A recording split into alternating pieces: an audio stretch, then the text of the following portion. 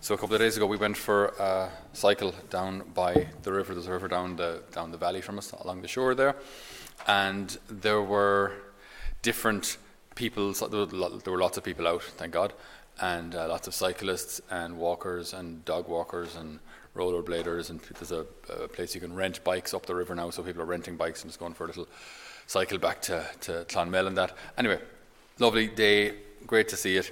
And we were cycling along, and in places the track gets a wee bit narrow, and so we have to kind of warn each other of oncoming vehicles or oncoming bikes. There's one particular situation where I had to roar back wide load because I wasn't being offensive.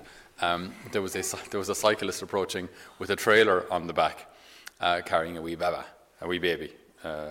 And the wee baby was in the back on this trailer behind Daddy, who was pedaling like crazy. And the wee baby was just sitting there just, wah, just roaring its head off and crying like crazy. And nothing poor Dada could do, because obviously when you're on the track, you have to get the whole way to the end to get back to the car. So there's nothing you can do. Baby's crying. And it reminded me of various situations in my life where, the Lord's pulling me a direction I don't necessarily want to go, and I'm sitting in the back going, wah. But like, Dad knew what he was doing. Dad knows where he's going. Dad knows that, if you go too fast or if you go over the rough areas, the child's going to get bounced out of it. Or if you don't go fast enough, then you just have to get home because the child's hungry or needs a bath or needs a nappy change or whatever it is. Dad knows what he's doing, even though the child in the back mightn't necessarily agree. But Dad does know best. And so often in our lives and in our spiritual lives and even in our practical lives, the real world out there, our Father does know best. He does know best, but we don't necessarily agree or see the bigger picture, or we just want to get home, or we just want to get into a bath, or we just want to be comfortable, or whatever it is. We just want this problem or this difficulty to stop.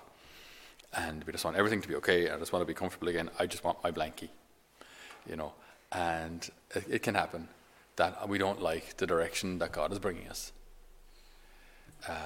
This can often happen when we're trying to discern something as well, and we have certain options, and I don't know. I'm afraid to do X or Y because both are scary. I don't know. In our gospel today, it's such a simple image and such a simple idea with such global consequences for our lives. Whoever remains in me, with me in him, bears fruit in plenty. For cut off from me, you can do nothing. Cut off from me, you can do nothing. And no matter how often we hear that, I think we translate that in our brain as cut off from me, you can do lots of stuff, but you can't work miracles, or you can't walk on water, but you can do a good share of things. You're pretty good on your own, and then I'm there just for the Sunday morning bits. God will kind of help you with a little bit of extraordinary grace the day of your baptism, confirmation, day you get married, whatever. But like 99.9% of the stuff we do, and then God just kind of helps out in the case of emergencies, right? He's like the fire department or police service or something like. Whenever there's an emergency, right? He's like an ambulance. Whenever there's an emergency, he arrives. But for most things, we actually do them ourselves, which is not what the gospel says. The gospel says, cut off from me, you can do nothing. Nothing, which means nothing. That's what it means. Okay, cut off from him, we can do nothing. It reminds me of this story from the book of the Judges. All right, a very simple story of Gideon and the Midianites. So Gideon is one of the judges, and obviously one of his roles there is to protect his people, Israel. So they're about to be attacked by the Midianites, right? This ferocious, violent, large army. So Gideon decides to protect his people and go up against them. Okay, so God speaks to him. The Lord said to Gideon, "You have too many men. I cannot deliver Midian into their hands, or Israel would boast against me, saying, 'My own strength has saved me.' So now announce to the army, anyone who trembles with fear may turn back and leave Mount Gilead." Okay, so of 32,000 of his men, 22,000 left. So now 2/3 of your army are gone, and you were outnumbered to begin with. Now you're down to 10,000 men. 10,000 men. So 2/3 of your army are gone, and what chance do you stand now? Well, not much, not much. But the Lord said to Gideon, there are still too many men. No, there aren't really, actually. I was just counting there, and we really don't have we're not even close to having too many, Lord. Not that I want to correct you or anything, but like,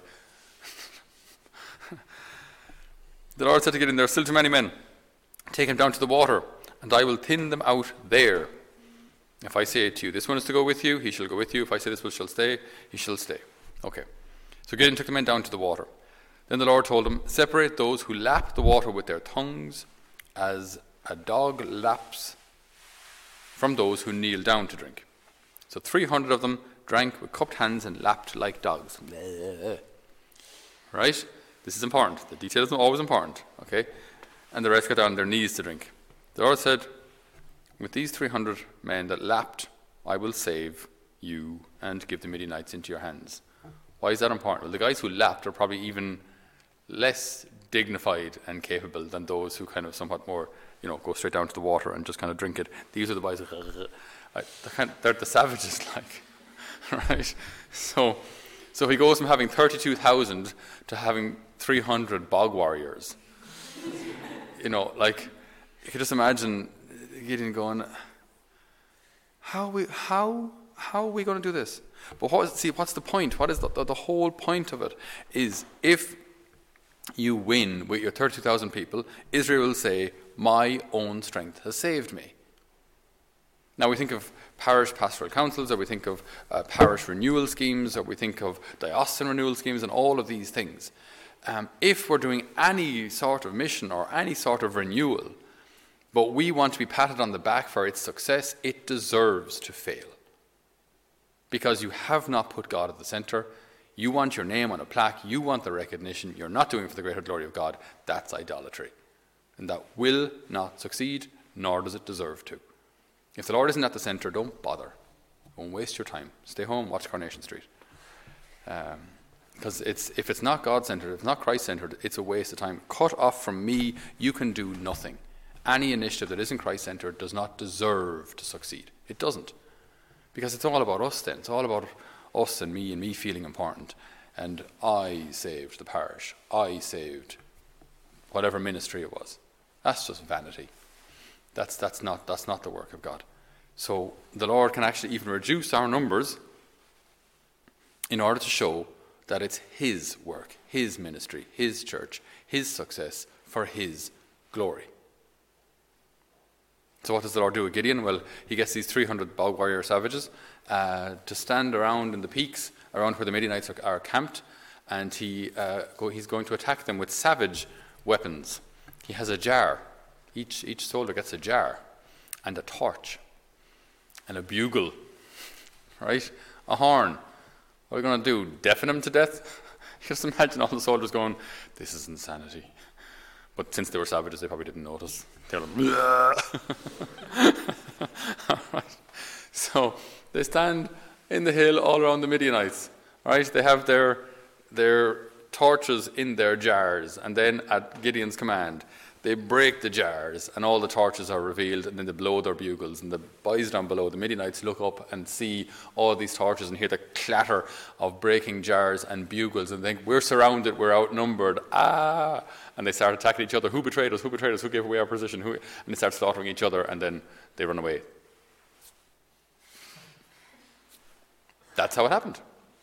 So Gideon, without having to raise a sword, well, I almost got it wrong there. I was about to say Gideon not raising a sword won the battle. See, that's the whole point, you see. The whole point is that the Lord wins the battle. That's the whole point. The whole point is that, we do what God wants, even though we're outnumbered and understaffed and underfunded. If we do what the Lord wants, in time it bears fruit. It works. It works. Because then we can't say we did it. We get in the way. Cut off from me, you can do nothing. Nothing. And we can say that phrase that positively, which the Lord does as well. Every branch that does bear fruit in me, he prunes. So, cut off from him, we can do nothing. With him, we can do anything. With him, we can do anything. And it's such a consolation for me as a priest, or for my community as a missionary community, because like we go to some places like Russia, where we have a couple of mission stations in Siberia, and like it's not easy going, because for generations the people have been lied to. The state lies to you, tells you that we're the richest country in the world, we're the most powerful country in the world. They were told during communism that Americans live on the streets and eat from trash cans, whereas we are strong, we are many. We have our lines for food. So you line up and you get your slices of bread all free, because there was no money, because people didn't have money. But they were told that we were the most powerful nation in the world. We had some Russians in our community, really interesting conversations, talking to real-life Russians, because they said, yes, we won 2 World War. I thought, wow. I'd never have thought of it that way. Millions of your people died. You were slaughtered. You can see Stalingrad, Leningrad. I mean, like, it was just horrific. But bottom line, they found themselves, yes, on the right side, on the victorious side of the battle, like, but at what cost? But yeah, this is what they were taught. Like, we are strong, we are many. Just lie to. You can't trust. Then if you did practice your faith, your neighbor, your son, your daughter could betray you to the authorities, and you'd be arrested, and they'd get a reward. So you lived in constant fear of everyone, anybody, and everybody could be a spy. We have another mission near the in the Czech Republic, very near the border to Austria. So in a place called Budweis. People from there moved to America and started a company. I can't remember what it's called. But so the place called Budweis, and because it was on the border, people were really suspicious of either Czechs trying to get over to Austria or Austrians trying to come over, because it was the Iron Curtain and so on. So people there are still to this day so suspicious. Everyone's kind of watching everyone else, and very strange. But like it takes a long time to get over that kind of mentality, and to allow the truth and the peace and the brotherly love that our faith teaches us to seep into our hearts and to bear fruit. That doesn't happen overnight. So in our missions, often we have to push on, even though you don't necessarily see fruit for a generation, which is difficult. But do we believe that it's the Lord's mission or not?